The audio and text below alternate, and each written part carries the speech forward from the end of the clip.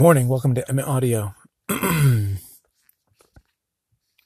This time of year, I see so many people revving up their holiday sales on Instagram, and it makes me really happy that it's worked out in my life that I am doing the exact opposite. That because I have this Christmas tree farm and it's all, I'm so busy with local sales that I'm not at all trying to figure out that space. And it's also making me happy that that I'm taking a break from carving this time of year, because it means that I go into the new year with a lot of energy towards carving. And I think for a lot of makers, probably there's a big push, and then Christmas happens and they want to sort of take a break. And what I've seen is that a lot of people think of January as sort of like a creative respite. And for me, January is when I start carving seriously again and pushing through orders. So there's this asynchrony between what I'm doing and what everyone else is doing.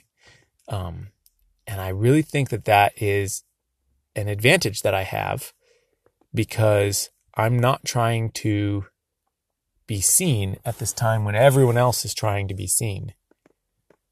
And then when everyone else is sitting back, I kick into high gear. And I think this idea of asynchrony is really quite valuable. There's a simple analogy in the farming world, which is until recently it was quite rare for anyone to do any winter farming, right? Whereas everyone was trying to market their vegetables in the summertime.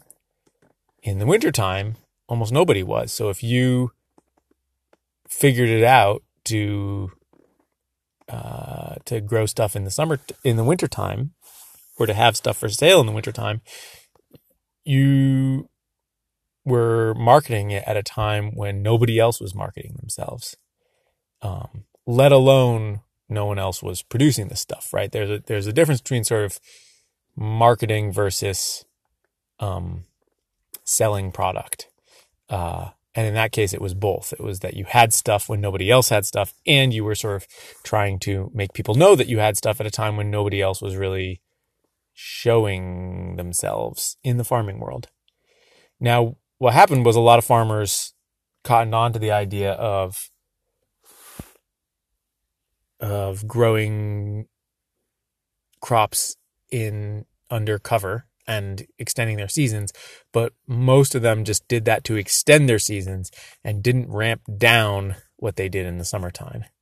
But there are a few farms, at least one big one that I can think of, that is specialized in root crops that they harvest.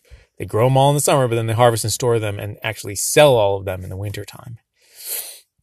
And I think this is ingenious, because they dramatically reduce the amount of labor they are having to put in the summertime. And then they're taking advantage of the relative lack of clamor, noise in the wintertime to sell their stuff. And that's a great example of this asynchrony that I'm talking about. I think that there are lots of examples of this that, if we are thoughtful, we can take advantage of. I don't have a lot of them in my head right now. It just occurred to me that that my example of taking a step back to do only local things and not really spoon carving during the Christmas tree season, and then pivoting to ramp up really hard in January and take advantage of that relative quiet, is one such example. If you have other examples, let me know on Instagram. I want to think about this more deeply. Thanks for listening.